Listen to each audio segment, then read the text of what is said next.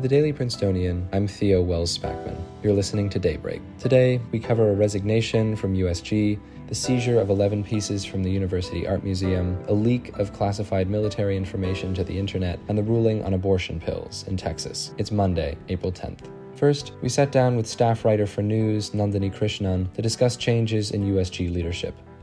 So, hi, I'm Nandini Krishnan. I'm a staff news writer, and I mainly cover USG for the Prince. Okay, and we gathered that today on the USG front there had been a resignation, is that correct? Yeah, so Sustainability Chair Sean Bradley from class of 2024 resigned from his position. Okay, and what will sort of the effect on the governing body of that be? Will there be someone to immediately replace him in that position?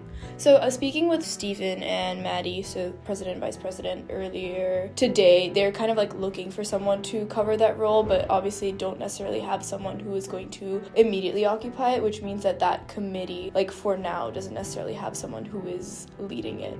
And I'm gathering also that, especially sort of in the class of 2023, this is something of a pattern in terms of turnover, is that right? Yeah, so I guess in general, like, class of 2023 senators specifically had, like, a high rate of turnover, and then also, I guess another update that happened today was that Noah Luke, who is a class of 2024 senator, was appointed as the chair of the Mental Health Core Committee, which means that spot is also now open, so we just have some higher levels of turnover within the USG than expected. Yeah, it seems like some positions are remaining unfilled even. There seem to be quite a few of those after the last election as well, is that right? Yeah, so currently, like, class of 2023, I believe, like, does not have any senators. And as well, in terms of just filling positions, you know, if you look at people who are running, for example, for, like, elected positions in the winter election, some people who, like, ended up losing those elections actually just get appointed into, like, different roles on the USG. Thank you so much. Appreciate it. No worries. Thank you.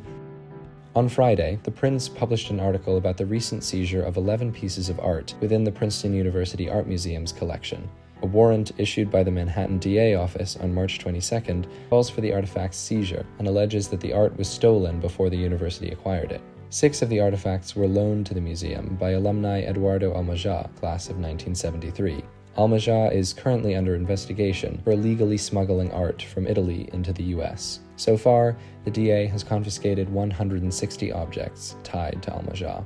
You can read more on the artifact's seizure in Sandeep Mangat's article in The Prince. In international news, the United States and NATO allies found on Saturday that dozens of classified documents had been leaked to the internet via the chat platform Discord. The documents, some of which seem to have come from the Pentagon, contained detailed information about espionage strategies employed by American agencies like the CIA and the National Reconnaissance Office. There's also significant information about the involvement of various NATO countries in the war in Ukraine. One document tells of a near miss last September when Russian fighter jets intercepted a British aircraft in international airspace off the coast of Crimea. One Russian plane released a missile which came somewhat close to the British jet, with the Pentagon referring to the interaction as a, quote, near shoot-down. The event could have drawn NATO allies into a direct war with Russia.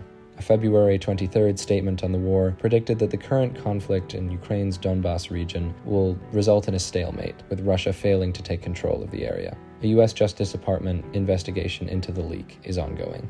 In national news, Texas U.S. District Judge Matthew Kaczmarek suspended the FDA approval of mifepristone, an abortion-inducing medication. The Friday night ruling will go into effect only after a 7-day period to allow the U.S. Food and Drug Administration to appeal the decision, so there will be no immediate change to the status quo. Washington State Federal Judge Thomas Rice ruled simultaneously that the medication is in fact safe for general use, and has directed the FDA to protect access to the medication for people in the 17 states and D.C. involved in that lawsuit. The Justice Department and the manufacturer of the drug, GenBioPro, have filed their notices of appeal to prevent the Texas ruling from going into effect. President Biden and other Democratic leaders are rallying against the ruling, with Senate Democrats remaining committed to passing the Women's Protect. President Biden and other Democratic leaders are rallying against the ruling, with Senate Democrats remaining committed to passing the Women's Health Protection Act. Abortion medication is the most common way Americans terminate their pregnancies. The case is suspected to reach the Fifth Circuit Court of Appeals and perhaps ultimately the Supreme Court. It should be a lovely day today, mostly sunny with a high of 65 degrees. That's all for Daybreak today.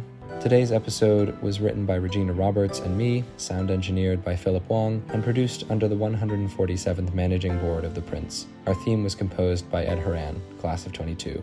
For the Daily Princetonian, I'm Theo Wells Spackman. Have a wonderful day.